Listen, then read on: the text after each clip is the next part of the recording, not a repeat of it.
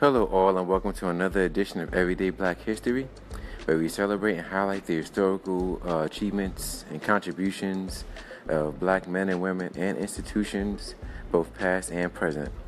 Now, once again, today we're going to be honoring an institution by the name of Cheyney University of Pennsylvania.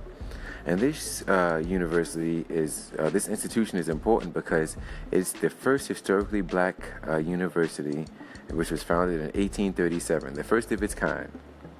Now, Cheyney University was founded as the African Institute, and the school was soon renamed the Institute for Colored Youth.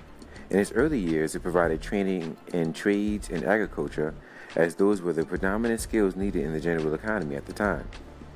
In 1902, the Institute was relocated to George Cheyney's farm. The Cheyney family was a very wealthy family in Pennsylvania at that time.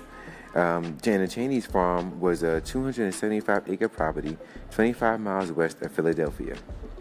The name Cheyney became associated with the school in 1913, and the official name changed several times during the 20th century. In 1983, Cheyney was taken into the state system of higher education as Cheyney University of Pennsylvania. Now, it should be noted that Cheyney University was, in fact, founded by a white man, a man by the name of Richard Humphreys, who was a Quaker. And Quakers at the time were abolitionists, and he bequeathed $10,000, 1/10 of his estate, to design and establish a school to educate people of African descent and prepare them as teachers. So I just thought it was important to note that this university was in fact founded by a white man, who helped to educate free blacks at the time as teachers. This is an important little side note. So if you ever get a chance, look up Richard Humphreys as well as the Cheyney University of Pennsylvania, and you can get more information on this institution. Now, a couple of alumni of Cheyney University that we know of, one of which is Ed Bradley Jr., and many of us know him from CBS News, from the CBS News program 60 Minutes. From 76 to 1981, he was a part-time correspondent on 60 Minutes and on CBS News, and from 1981 until his death in 2006, he was the host. During his career, Ed Bradley covered the fall of Saigon and became the first African-American television correspondent to cover the White House. He was the first African-American to anchor their own news broadcast. And on February 22, 2011, Cheyney University dedicated a television studio in his honor.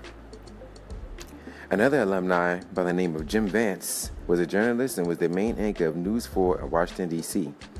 And it's in fact interesting that him and Ed Bradley actually went to Cheyney University together, which they became friends. Jim Vance worked at News 4 in D.C. for more than 45 years, covering every major story in the nation's capital. He covered the inaugurations of 12 presidents, and all 7 of D.C.'s mayors. So, we can see from, just these two individuals that came, the two most well-known individuals that came from Cheyney University of Pennsylvania, how they had good news and journalistic programs based off these two individuals. So, Cheyney University, the institution, the first historically black institution, we salute you as an institution and thank you as an institution for your contribution to black history and black culture and helping to educate free black folks, being the first of its kind to do so. Now that concludes this episode of Everyday Black History, and tune in tomorrow as we'll be bringing you more information on more black people and institutions that help to push black culture and black history forward. So stay tuned for the next episode.